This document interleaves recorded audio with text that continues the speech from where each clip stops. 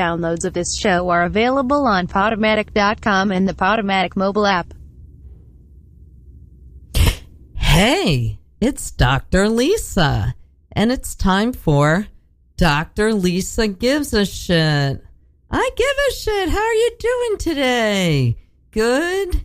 You know what? I got myself, can I just tell you something? I got myself to do this hike tomorrow, and I even went and bought equipment, which is so out of, like, me in Paragon buying athletic equipment is a total joke. And I had it all worked out, and now it's gonna fucking rain, fucking thunderstorm tomorrow. So thank God I have such a great guest on today, Sherilyn Neidhart, because otherwise I'd be really depressed. So I can just put that aside and just focus on what I'm doing. So thanks a lot for listening to Dr. Lisa Gives a Shit on Radio Free Brooklyn.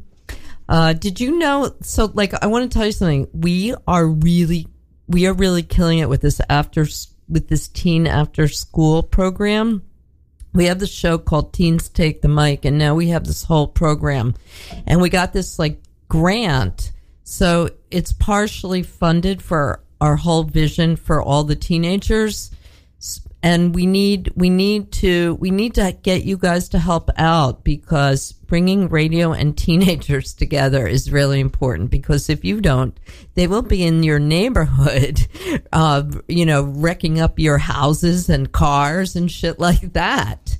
So I think what's really important, is that you help us fund it. No, it's really a good program, and I'm really proud of our station for, like, we're not getting paid to do this. We just do this, and I'm really proud of us. So go to radiofreebrooklyn.org/afterschool and donate money. Keep those kids off your lawn, mister. All right. Anyway, so today is, I am really thrilled to have Sherilyn Neidhart on. I'm going to tell you a little bit about Sherilyn Neidhart. Say hi, Sherilyn. Hello. Do you trust what I'm going to say about you? Should I? No, definitely not. But I'm going to say it. You're going to say it. I'm going to say it. You're captive in the studio. You said you do the show. Unless you're going to run out right now, you got to listen to this, folks. Anyway. You know, the reason Sherilyn is on today is because she has a solo show opening at, I think, my favorite gallery, Art During the Occupation Gallery, which is out here in Bushwick. You know, next Friday night, the 7th, September 7th, you guys should come out here, because it's going to be like the craziest party ever. All the galleries are opening for their fall season. It's going to be wild. I mean, really, you're going to be reading about this with, like, FOMO, the worst FOMO you can imagine. You're going to be missing out if you don't fucking come to this. But the center of this, for me, is Sherilyn's solo show at Art During the Occupation Gallery, which is at 119 Ingraham Avenue, which is right off the Morgan L stop. The opening is from 6 to 9, okay? So I've told you about that now. You should come to it. The show's up till September 30th, and it's a really, really interesting show, and it's really evocative. So I'm going to tell you about Sherilyn and her art and the show, and then I'm going to get Sherilyn to tell you about her art, okay? No, she's just going to describe the show. I'm going to describe her. So Sherilyn is a really... somebody I've gotten to know since I've moved to Bushwick. I've gotten to know her maybe over the last 4 or 5 years. I don't even know. It feels like I've known her forever. And she is somebody that I'm going to say this is so cheesy, but it's true. I look up to you, Sherilyn. Did you know that? I fucking look up to you.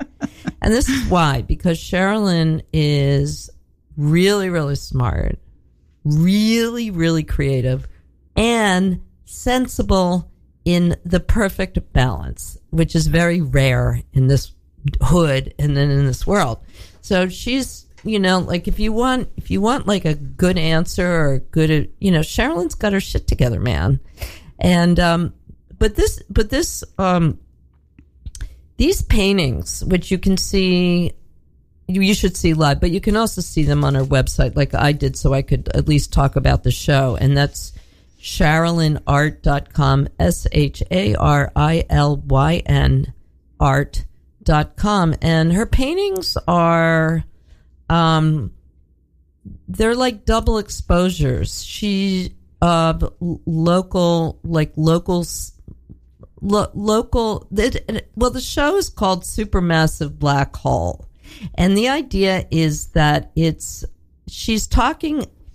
a feeling. Okay. The paintings are amazing because there are these beautiful, luscious and sort of a dark party, I think is a good way to put it. Like that party where everybody's like dancing and there's just something not, some bad's going down, but everybody's having a good time. You don't know. Somebody's fucking in the bedroom or maybe, something like that. Or maybe in the middle of the room. I don't know. You know what I mean? You've been to like a, like a DIY space. They're kind of like that, except that the actual quality of the painting is like incredibly sophisticated.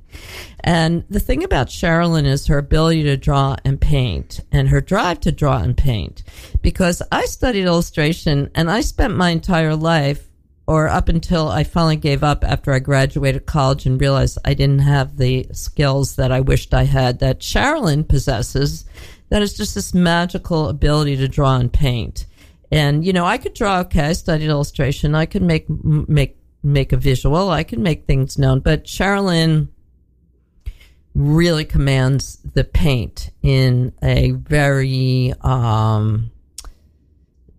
deliberate and original and evocative, and she's really in there. Like the paintings sing for real, and her exhibition is 8 very large paintings, and the literal idea I think is mostly about the end. She wrote she calls it end stage capitalism, and is that okay? Yeah. Human feelings in the age of late stage capitalism. And, it's kind of like everybody's having a good time, but there's just something not quite right. And that's the feeling you get from the paintings that sort of permeates, that I'm sure will permeate the room. But mostly I just want to emphasize how the quality of these paintings, the communication of the feeling and the way they are painted is just incredibly, incredibly masterful. And I can't emphasize that enough without sounding cheesier than I do already. So, Sharilyn, what I want you to do is try and describe the show a little bit in your own words, because we already made a solid point about the actual work. So can you tell us what the meaning or the feeling of the show that you have in mind? Well, yeah. It is hard to talk about paintings on the radio, but I think I can say they're extremely colorful. And I am trying to, I work from double exposure photographs that I take myself. And with that, I'm trying to give kind of a cinematic feeling of movement to the paintings as well, so that they can live and not just be dead images on a wall. I want them to evoke a feeling of movement and a feeling of motion, because that's how I feel about the city that we live in and the world around us. Something is happening. Something is in motion beneath the surface that I think we're all aware of, and we're just not quite sure what it is. That's so perfectly put. I struggled with that for half the show now. I should have just shut up. Anyway, and I love the titles. One of them is really dark, so I thought maybe you could just describe. This is the one I picked out to describe, but it's actually the one on the card. The title is called Licking Your Wounds to Get Blood on My Teeth. So what does that title evoke, or what made you use? That's dark. See what I mean? What are you trying to tell us here? So all of the painting titles and also the title of the show are from song lyrics, because as we discussed before, I'm a little bit OCD and I get song lyrics stuck in my head all the time. So I'll usually name a painting after the song that I was obsessed with while I was making the painting. Lick Your Wounds to Get Blood on My Teeth is from a Matthew Deere song called Ahead of Myself. And he says, I will lick your wounds to get blood on my teeth. Well, that's dark, isn't it? And then the next thing he says is, but wait, I'm getting ahead of myself. Yeah. I'm going to be releasing a playlist on iTunes and Spotify before the show with these songs and also other songs I listened to while I was creating the paintings. We'll also be playing the playlist at the opening party on the 7th. Oh, that's fabulous. See, I told you it's going to be a good party. It's going to be a rad party. There will be cupcakes. And cupcakes. So I want to dive deeper into Sherilyn, but we also want to make sure that we talk about this other project that she's very deeply involved in called Transcender, which is a really valuable and community project that Christopher Stout of Art During the Occupation started, which why don't you tell us about it? Sure, I'd be more than happy to. It's something that's really changed my life, honestly. Transcender is an art community, and we get together once a month and for our monthly meetings, which are usually the last Tuesday of the month at Brooklyn Fireproof at 119 Ingram.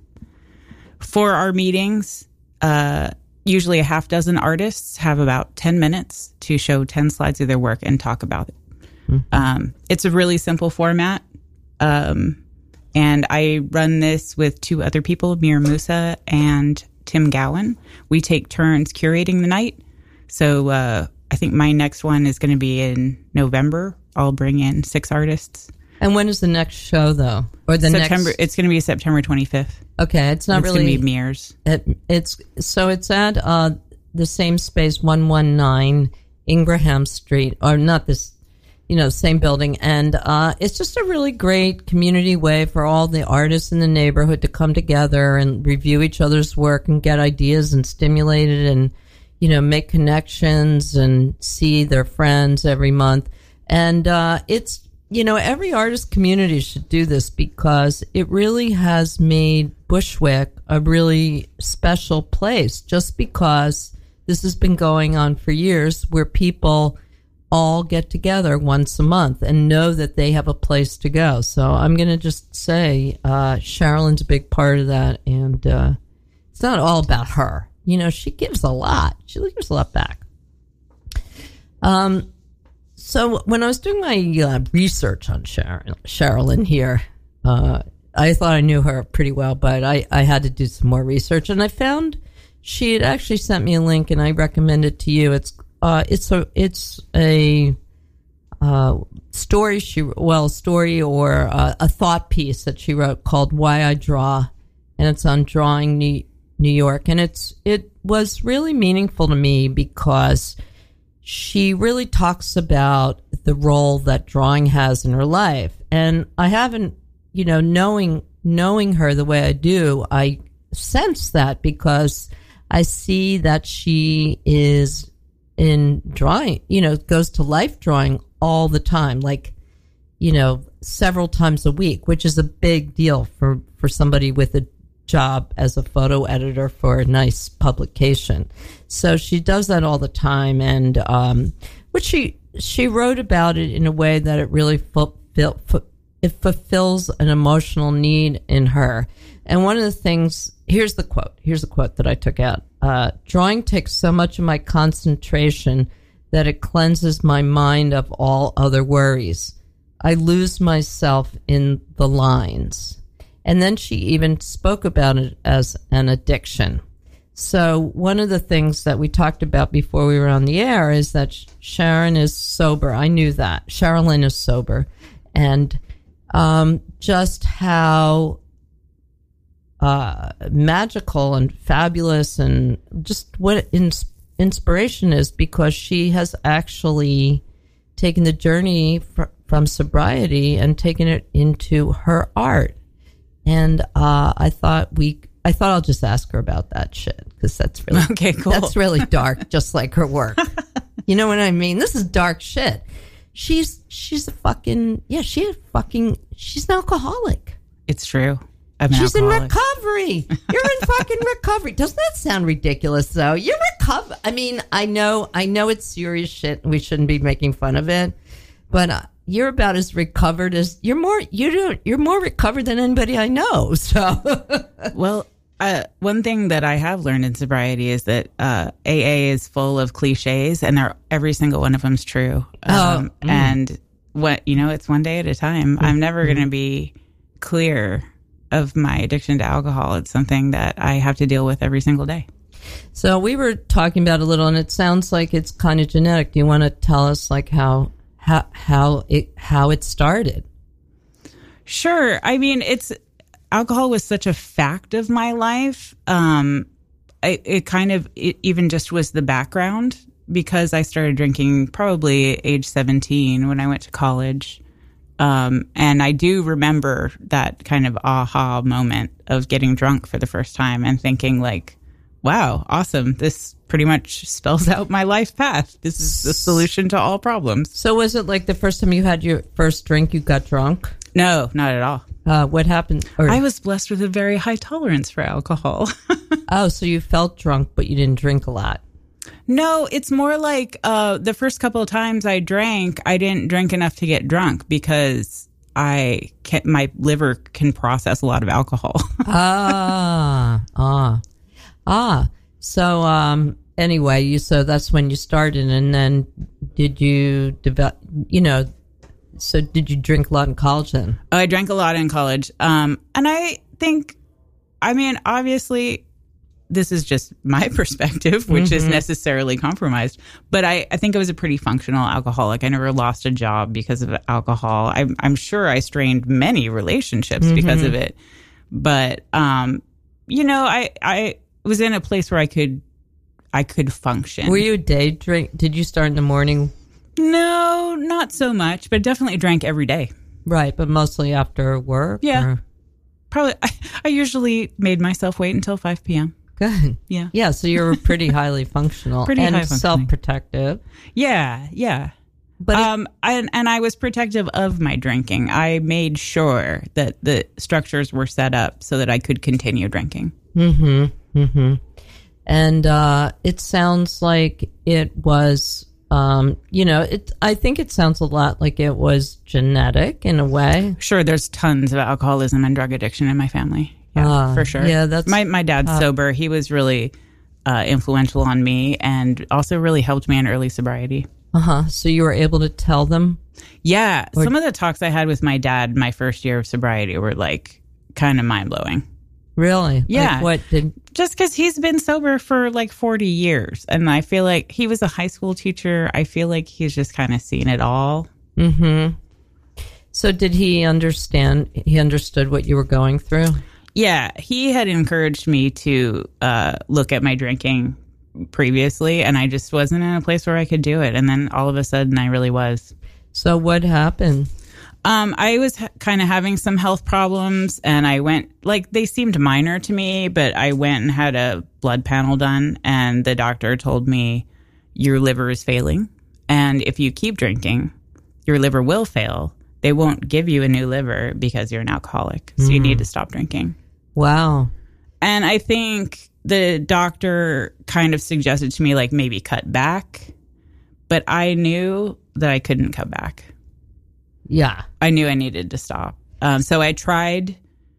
I set a goal to stop drinking for 30 days. And at the end of that 30 days, I felt so amazing. Really? I can't like imagine. I was in a kind of ecstasy. Really? Yes. I was like, oh God, why did no one tell me how awesome it is to stop drinking? You felt great. Yeah. I was very sick for like the first 2 weeks. And then once I got past that, I felt physically amazing. I can imagine. All of the anxiety and terror started coming in for me too. But physically, I knew it was the right decision. Like, my body is just healthier. There's just no two ways about that. Wow. I had been stressing my body out with drinking. Oh, yeah. I mean, especially the latest report, all alcohol is bad. That's no fun. I know. And then, so that was it hard to did you go to meetings, or was it a lot of self-discipline, or?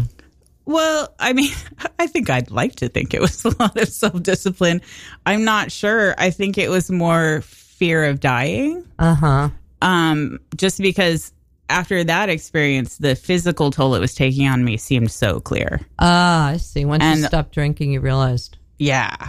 And I think I did go to meetings in my first year. AA is not super great for me. I still do go sometimes. How long is it? How long have you been sober? I'm almost to my 5-year mark, and I'm very excited about that. That is really cool. Yeah. And you're in your 40s. Yes, I'm 47. So that's impressive. That's very so. But the thing that's so interesting is that the way that you talked about art sort of taking over that need. Yeah. A lot of people have remarked to me that I'm a very productive artist. I make a lot of work.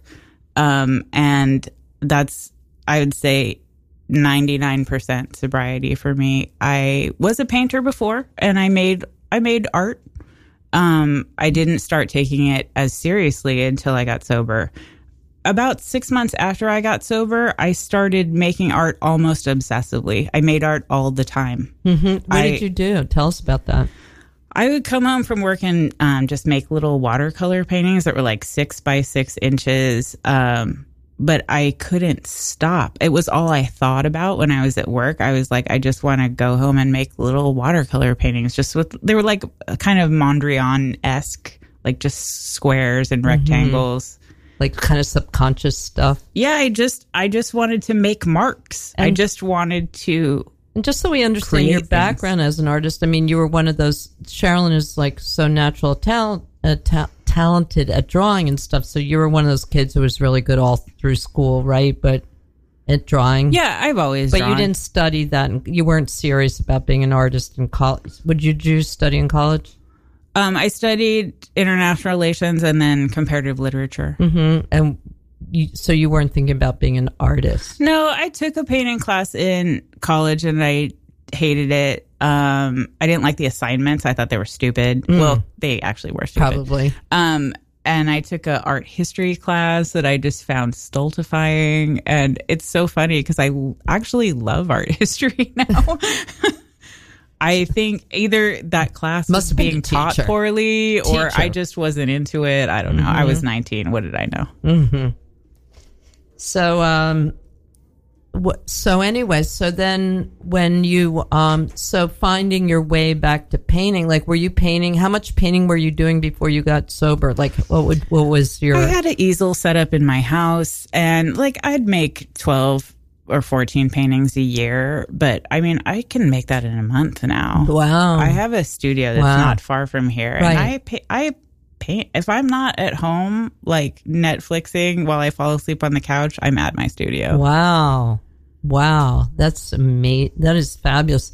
Have you seen your work grow by leaps and bounds? Oh, most definitely. Yeah. Yeah. Just the investment of time is a huge change for me. I mean, you know, Malcolm Gladwell talks about the 10,000 hours. And I think that's really been true for me. The more I apply myself, the more time I spend thinking about making visual art, the deeper it goes for me. It seems almost limitless. Well, what's so cool about it is that, you know, I'm hearing now that, you know, this has only been a serious journey of like the last 5 years. And now you're having like this really major solo show with like these huge, how big are the paintings? They're huge. They're quite large. They're as large as I could make in my studio. The largest one is 8 feet across. Okay. Yeah. So you have 8 of those, which you've made in like a year or less, you made a lot. I think it's been about a year and a half that I've been working on this series. Yeah, since last June. Including all the other drawing classes and. I mean, this is just one series. I had I'm always working on a ton of projects because I'm kind of OCD. Yeah. Yeah, you made a lot more work than this. That's what I'm saying. I know you have. I'm working on a series of drawings based on people I see in the subway. They're on pieces of aluminum composite that I salvaged from Ingram Street, actually. Mm-hmm. They're cut to look like, they're actually signs. Like they were going to be stop signs or yield signs. But they screwed up or something. I don't know. I found 20 of them on the street. So I'm painting onto those aluminum sheets pictures of people on the subway. Oh, wow. Oh, that sounds really neat. And I also, I remember when I first saw your work, I think it was around the first time, I was really drawn to the paintings you were making about cops or something. Oh, yeah. What was that about again? So I did a previous series called I Love a Man in a Uniform. And as you can see, I use song lyrics a lot. That's a song by Gang of Four. I Love a Man in a Uniform. And each painting in that series is a lyric from the song. They're all based on photojournalism images that I got at work. And they're all cops dressed usually in riot gear at the scenes of peaceful protests around America. So they really illuminate how we're prepared for war, even with our citizens, just like with our citizens. Yeah, right? That work was made in 2016 for the most part. And those pieces, like, there was a lot of civil unrest at that time. In my job as a photo editor, I'm often going through looking at pictures that are coming in from across the country and around the world from the wire services. And this was a theme that I noticed, that the cops that were at peaceful protests were extremely heavily armed, sometimes even with military equipment, which definitely seems like overkill to me. Right. Yeah. Yeah, I know. Trump loves that shit. So anyway, let's do a station ID. What do you say? Let's do it. Okay. So, and I just want to say thanks again for listening to Dr. Lisa Gives a Shit on Radio Free Brooklyn. I'm here with my guest, Sherilyn Neidhart, who's having a solo exhibition at Art During the Occupation Gallery. So we're talking about her relationship with her work, stuff like that.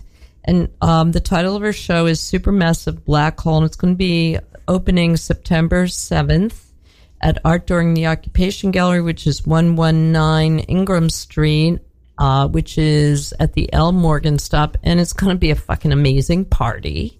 And also Bushwick is the place to be that night because there's like all the openings in the beginning of the season.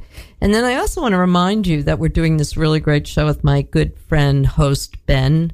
Ben Talks Live. Ben is a really popular host at the station, and we're doing he's doing a live show, and it's September 10th coming up at 9 p.m. at the Pine Box Rock Shop at 12 Grattan Street in Brooklyn. Same bus, same stop, L train to Morgan. And so you should come to that, but don't forget about the 7th. You're gonna be hearing a lot about this because there's so much going on. I'm sure you'll be getting emails. You'll be getting harassed about it for sure. So how does it feel now that you have this show coming up? Like, does that kind of fit into like the storyline of like going from, it's interesting hearing about you talking about coming home and making those abstract watercolors. And now, so how does this feel for you when you look at it from that point of view? Yeah, I feel like this body of work is much like, at least in contrast to say The Cops, or I did another series that were about bullet holes at the scenes of mass shootings. Those were the images I used for those processes were more rooted in photojournalism. The images that I used as a jumping off place for Supermassive Black Hole are photos I took myself. Right. And that's a really big difference because it's sort of like the initial images were influenced by images you were seeing at work. And these images, the inspiration for these seem to be constructed more from your own life. Yes. Does it feel like that? Are we getting a call? I think you are getting a call. Okay, let's see. Hello? Oh, hi. My name's Alan. Hi. Hi, Alan. Are you calling because you want to win the book? Yes. Oh. Already gone? I would try to stream the radio station. I had problems, and I thought I'd call direct since I had the number. Just really, I'm out of town, so oh yeah, I didn't even know I'd get even the okay. phone. So you know what? I'm going to get your address because this was a little awkward for me. We had Spencer and Kristen on last week, and Spencer Tunick and Kristen Bowler. They do amazing work, and I wanted to. That's how I found out about you. I know, and I'm telling my listeners to go look at their work at SpencerTunick.com. And Spencer was so generous that he gave us a book that he signed, and he said we should give it away to the first caller. And so now that's you, and I'm going to get your name and address, and I'm going to send you the book. Thanks for calling. What's your name? That's a miracle, I figure. I know. I wish I had my producer to do all this, but look at this. This is a nonprofit radio station, and we have to interrupt our intense interview for this. But go ahead. Okay. My name's Alan, A-L-A-N. Last name Lane, L-A-N-E. Mm-hmm. Lane, and my address is 20088. Mm-hmm. Tappan Z, like the bridge. Tappan, T-A-P-P-A-N. T-E-E. T-A-P-P? Yeah, T-A-P-P. At Tappan Z, what? Yeah. Drive. Yes, I'm in Port, T-O-R-T, Port Charlotte, as in like the woman Charlotte. Mm-hmm. C-H-A-R. Mm-hmm. Got that. I mean, R-L-O-T. Yeah, and Florida, 33952. 33952? Yes. Okay, Alan, we're going to get this book off to you. Tell all make sure that you listen to Dr. Lisa Gives a Shit every Thursday, 2 to 3.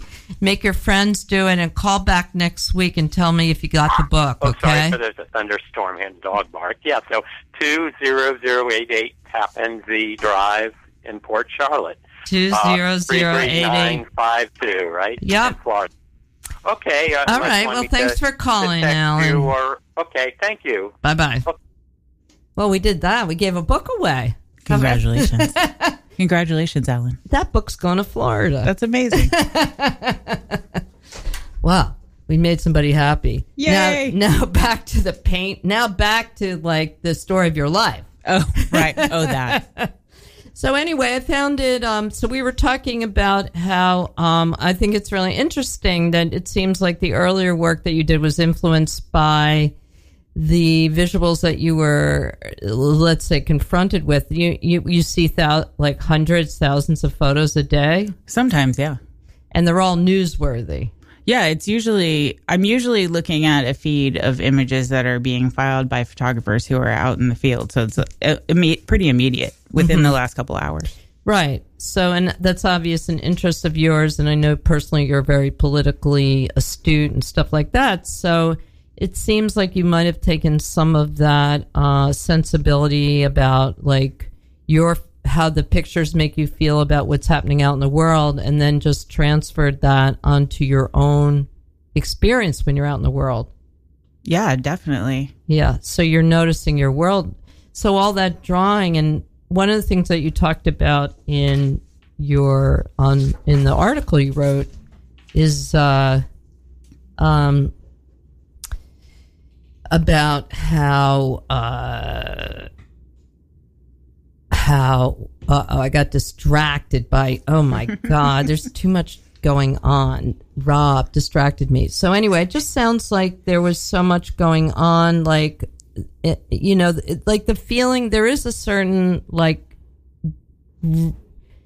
reality that you bring to the imagery of what's really going on behind the actual photo. And it seems like you've sort of taken that feeling and brought it. And you were talking about in that article how you were really noticing how when you draw, you really see everything more clearly. Is that right? Yeah. I've had this experience that I was struggling to describe. And I think a lot of people who draw will say they feel it too. After you've been looking at a model for a couple of hours and trying to break down the shapes of a person in a room in a real world, you're trying to use your brain to make that into lines and shapes. And it's a hard project. And for me, it's so hard that I actually can't think about anything else when I'm doing it. It crowds out like stuff I'm worried about, friends I'm worried about, like, do I have money? Did I remember to pay that bill? Like, I can't think about any of those things because drawing is a hard project for my brain. And so then when I release that pressure at the end of the session and I walk outside, the world looks different. It looks physically different to me. I'm like, oh, there's that triangle. Oh, I see how that shadow is falling across the car. Like, isn't that interesting? Oh, look, I see how the light from the subway station is making a soft shadow on the sidewalk. Isn't that interesting? And the world, like, I want to say it kind of flattens out, but it's not dampening. It's like the world is more like open to me now. So it's an actual perception. It's just a physical, well, you know, it's a perception. Almost like doing drugs. Yeah, sounds like it. Sounds good to me. Yeah. So it's almost like an acid flashback, which those are fun. Yeah, no, it sounds like it really does have to do with what your brain has been doing. It gets into a mode that's very, cognitive or whatever. It just doesn't turn off that way. You kind of get into it, and then I guess you have to get out of it, or, transition into it, transition out of it. Just like a lot of physical, just like fucking yoga, folks. You know what yoga is. Sounds just like yoga, except you wind up with a painting instead of a sore back. You might not be doing yoga right. I'm not doing any fucking yoga. You kidding? I'm too cynical for that. So speaking of cynical and stuff, so how about let's talk about the dark feelings, because they're coming out in your work, right? So, yeah, I think so. Which is what makes them sort of attractive, because they're not. The feelings are there, and it makes them interesting. I mean, unless you like, still life. For me, I mean, there are people who like really nice, pretty paintings and stuff like that, and they just want to see everything nice and sound of music like. And so, but are those dark feelings? Is there stuff that haunts you, like artists, like art, like the typical art, like a cliche artist? Well, I don't know if I would say there's things that haunt me, but I will say I think that you can't work in newsrooms for a long time without being somewhat cynical, because you tend to see a lot of the really gross and bad side of humanity when you work in a newsroom. Not because of the people in the newsroom, obviously, but just because the news can be very depressing. People do terrible things to each other. Really? Oh, yeah. Like, I've mostly worked at tabloid type newspapers. I worked at the New York Post for 4 years. And I think humans have a natural cognitive bias towards bad news, actually, because bad news is more important for your brain. Right. Like, you need to be aware of bad news. Right. Good news is kind of icing on the cake. Right. Bad news has much more urgency for our brains. So a lot of tabloid news is bad news. Is there a lot of stuff that most people don't get to see? I think the things that get edited out have to do with explicit expressions of death and dismemberment. So you've seen a lot of that? Photographically, yes. So does that affect you? Oh, yeah. Sometimes more than others. I think I do have a bit of a hard shell around myself, but sometimes things get through. I was very affected by the massacre in Las Vegas. I was working the night that happened, and I actually ended up staying on until 6 a.m. to help guide the coverage. And we were seeing a lot of pictures of dead people before the slot editors started editing it out and like making sure. What editors? I'm sorry. So there are editors between the photographers and the news wire. Slot editors? Are those the people like at Facebook that look at the sites and take them down? No. Too horrible? No, it's very technical. But what my point was, we were seeing a lot of pictures of death and dismemberment, and there was 600 people were shot that night. No, it's like it was just unimaginable. And we were looking at a lot of videos of people panicking, people who were seriously wounded, and that really stayed with me. That was a really horrible one. Do you guys talk about that? I mean, does it affect everybody? It does, and we do talk about it a lot, actually. It can be difficult to work on breaking news. It affects people psychologically, for sure. Yeah, but it's important work. It's important. Something I believe in. Right. It's real journalism. I mean, that's what real journalism is. That kind of stuff, getting stuff out that people need to see. That's difficult, but also presenting it in a way that communicates. Yeah, and I personally believe my feelings about gun rights are known to anyone who will ask me. I feel strongly that we need better gun control in our country, and that I think that's a shining example of why. Like, it's so deadly, and it can hit anywhere, and it can hit anyone, and it would be relatively easy for us to do something about that politically. So I guess what I'm wondering about is that dark area, and I certainly have that. We all have that, or most of us have some of it. Is like that dark buzz that we all have in us. So I'm thinking in terms of sort of trading drinking for art, making art. So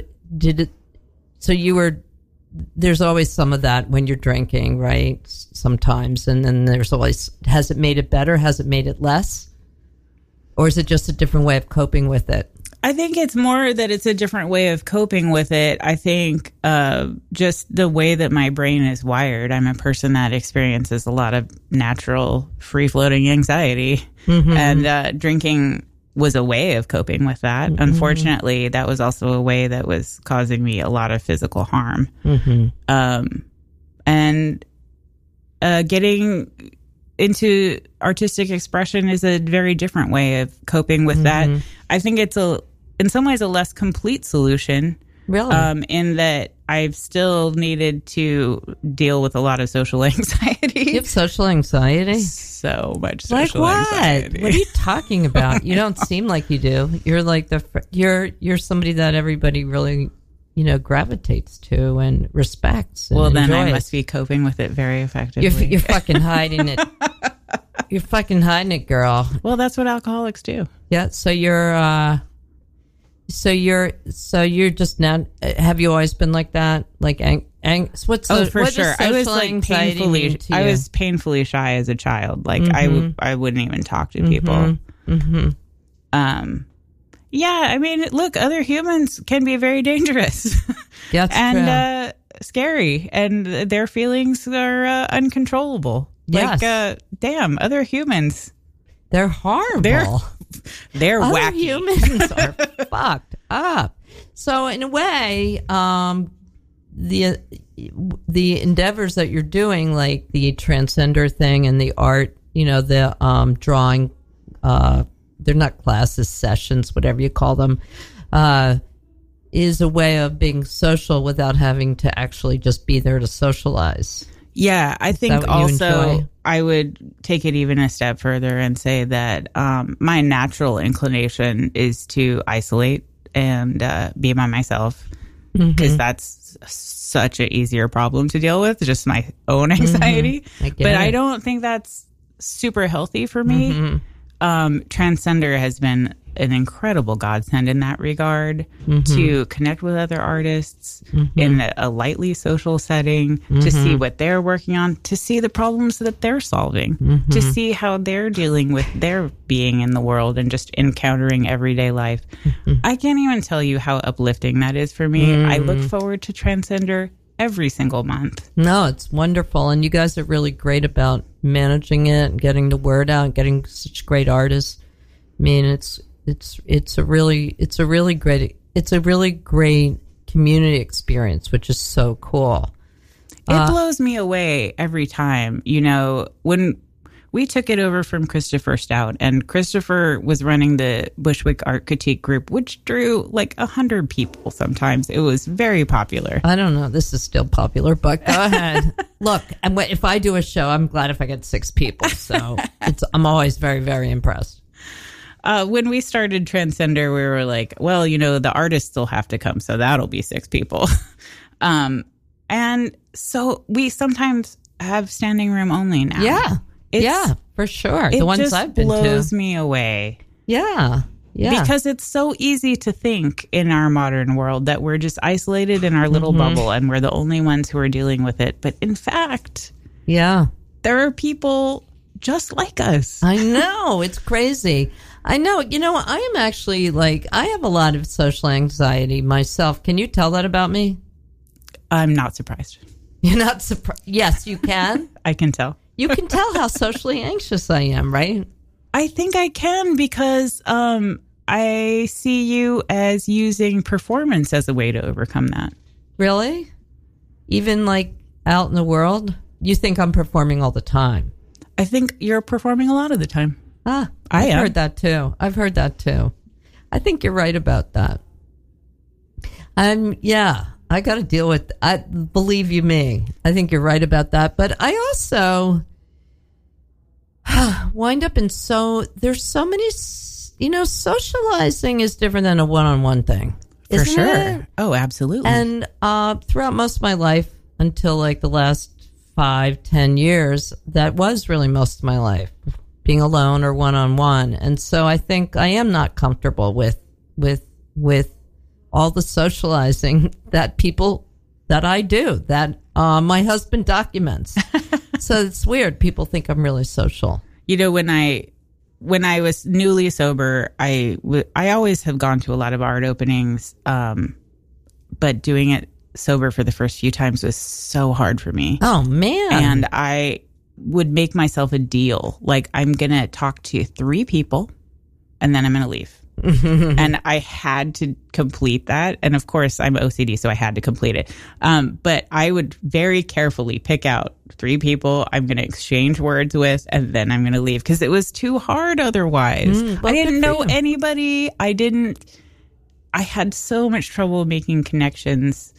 I was so happy to find Christopher's group. I'm so happy to see people from Transcender out at openings now. Now, that process is so much easier. Yeah, it's funny. I think, it's so common that people feel this way, and we all sort of keep it to ourselves, thinking everybody else is just, swimming along. Well, it's a self-fulfilling prophecy, right? To be neurotic? Well, if you are socially isolated, it's natural to think no one shares in my pain, in my experience, because you're socially isolating yourself. Well, yeah, but it's also I can't deal with other people, so I won't go out, or I'll go out by myself, which is really more common. And then you wind up perpetuating it because you're always alone. Exactly. So have you spent long periods alone, or? Yeah, I think I'm fairly comfortable being alone. I actually love going to the movies by myself. Yeah, me too. It's kind of awesome. Yeah, I hear you. And of course, I spend hours by myself in my studio, which is very comfortable for me. I love it. Sometimes I'm I can't believe I have to go do something because I just want to stay in my studio. Yeah, I bet. But I also work in a very social environment. A newsroom doesn't have, most of them anyway, don't have partitions or dividers. We work all at one long table. We're constantly interacting with each other. So, yeah. So I think that's probably a good way. But being, it's funny. There's a way of being social, and then there's a way of being productive with other people. True. Which is always to me feels so much more rewarding, right? Or whatever. That doesn't make me nervous if I know we have something we have to get done together. Shared goals are extremely powerful. That's what we need, folks. Shared goals. More shared goals. So we've got a few minutes left. I want to make sure that we get all your feelings about the show coming up. So how is it? So we were saying that it's pretty awesome if you look back, because 5 years is not a very long time to be looking back on, like going, like you have this big solo show coming up. So there must be I'm like, wow, that's a big achievement. Thank you very much. Because most people, we all take like 20 years to get to that or something like that, so what are you feeling? Are you feeling like, yeah, or? It feels like a big accomplishment to me. I'm very excited to share this work. It feels very important to me. Mm-hmm. And I'm excited to take the stage. Mm-hmm. And what about like your family, like, and other people that have known you for a long time? Like, what kind of comments, or like, what kind of feedback have you gotten so far? Oh, it's been widely supportive. Yeah. I feel like I have a lot of people in my corner who are invested in my success. Doesn't it feel a little bit like a wedding somehow or something like that? Kind of, feel yeah. like that? It's weird. I had like this very intense dream about getting married last night. I think it does have that cast to it. Like, it is a big life event for me, like of that magnitude. It's something I've been preparing for a year and a half now. Well, forever, really. Forever. Yeah. And I do think it is a momentous, but that's a funny thing about having a show like this, I think, is that it's about the work, but it's also a real milestone. It is for me, for sure. And I think that it's really important to remember that, or allow, like, I don't know how you feel. Sometimes I feel like if I have something big coming up, I feel like I get nervous, like, oh, it's so big. Oh, it's not that big. Oh, it's so big. But well, it's better just to own it. I think it's really important to note here that it's not something I'm doing alone at all. I have a huge team of people supporting me emotionally. Christopher Stout, who really believed in my work and held my hand through this. Yeah. Like, you and I are friends. You've been super supportive of my work. Simon Levinson at Drawing New York, whose drawing sessions I go to, who published my work on his site. I mean, so many people have reached out to me and helped me. I feel like so supported by my community. That's so great. It's incredible, actually. Like, Sibeli Vieira, she is the one who encouraged me at the very beginning. She used to be my studio mate. She's the one who brought me into Brooklyn Fireproof. She really believed in me too. Like, there are so many people who just so great that way. Gave me a hand and were like, you can do it. Wow. Is anybody from your job coming? Oh, probably. I hope so. Shout out to the Daily Mail photo desk. Is the Daily Mail photo desk aware of all this? Oh, yes. They very aware. Are. Yes, for sure. Actually, Alyssa Hargrove, who I work with, actually just shot pictures of me that you can see on my website. She came to my studio. Oh, wow. Oh, neat. Maybe we'll put one of those up. Sure. Yeah. And what are you wearing? Can we ask that? Oh, yeah. So I have a friend who's working on a costume for me, and I'm actually not going to describe it too much because it's going to be a surprise. Oh, wow. So you're having like a special thing made. Oh, we're going all out. We're going all out. See, this is why I did not want to get married, because the whole wedding thing to me is so stupid when you put it in terms of like it's like an achievement. You hooked a guy. Whereas when you have a show like the one you're having, that's a genuine achievement. That's a life marker in a journey through life and a journey through your art, which art transcends all artists and all of us and time and history and everything. It's just one big bucket that we're all just pouring ourselves into, right? Throughout humanity.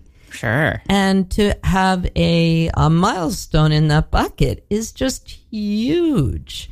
And to me, and I think probably this is what we're talking about, is that that is a real profound, I think it's really profound milestone. I mean, I know there'll be like some guy who got off at the wrong subway stop and wanders in and doesn't know where the fuck he is and what is this painting, what are these, what's this.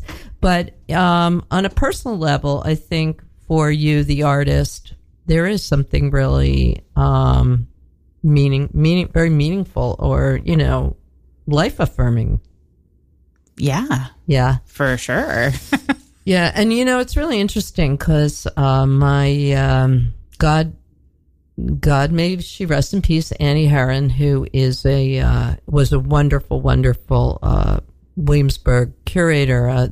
Her words that always ring in my head is, well, she said, real artists are like monks to me, but she also said that when you show the work, it changes the work. Yeah, it does. And I always find that really, really interesting. The crazy thing to me is I've participated in Bushwick Open Studios for the last few years, and I'm constantly having people come into my studio and explain my work to me. I'm not saying that's negative. That's amazing. Mm-hmm. Like, because I don't always understand what I'm doing. Mm-hmm. And for someone I don't know to come into my studio and be like, oh, I see what you did here. It's this. That's a gift. That's incredible. Yeah. Well, it kind of completes the cycle of making the work and getting the response and like having it go through somebody else back to you. That's what tells me that the work is communicating effectively. Right. You know, I also want you guys to know this about Sherilyn, that I want to make sure we don't gloss over this, but Sherilyn is also more than any artist that I know personally that I'm aware of is into making her own paints and her own materials. And I mean, I find that incredible, like another deeper level of relating to the work. Can you talk about that a little bit? Sure. I used to run a small art supply store on Bedford Avenue called Sarkana Art Materials, and we made all the paint by hand. Well, most of it. We didn't make the titanium white. But yeah, we ground it out by hand in a very old-fashioned process, and I really learned to have an appreciation for what goes into art materials. And although I don't run that business anymore, and I haven't for many years, I still sometimes make paint with my friends. I've gone to Kremer Pigments and made paint there. I am very sensitive to the materials, and it's something I love to talk about. So if you come to the opening and you have art materials questions, feel free to hit me up. Yeah, you're a real nerd about that. Super nerdy. So does it feel different when you've made your own paint? Oh, yeah. One of the last pieces I made for Supermassive Black Hole, I did the whole underpainting with this ultramarine blue that I made with my friend Jacob. And it has some marble dust in it, and it's just the quality of it. It's so beautiful, and it's so intensely blue. Like, it's the bluest thing I've ever seen. So when you look at other paintings, when you go to an exhibit, like, let's say, an art fair or museum, whatever, can you tell a lot about the quality of the paint? Oh, I think so, yeah. Yeah, and it's something I think about and look at, for sure. Can you tell, like, a higher end, like a more well-known artist uses better paint, or can you tell if they do or they don't? Or sometimes, but it's more I'm often looking at an older work if it's falling apart. I see it's the right, whether it lasts. If you're an art materials nerd, that's something you obsess on. Okay, we have 1 minute left, and I have to say goodbye. So say your three big influences, famous artists. Can you come up with that? Yeah, Robert Rauschenberg, James Rosenquist.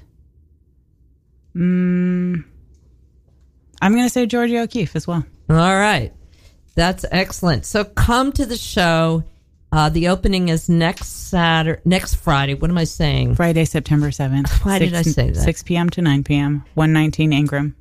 Art During the Occupation Gallery. The name of the show is Submissive Black Hole by Sherilyn Neidhart. Supermassive Black Hole. And I have all the information on my Facebook page, so you can go to that. And also, I want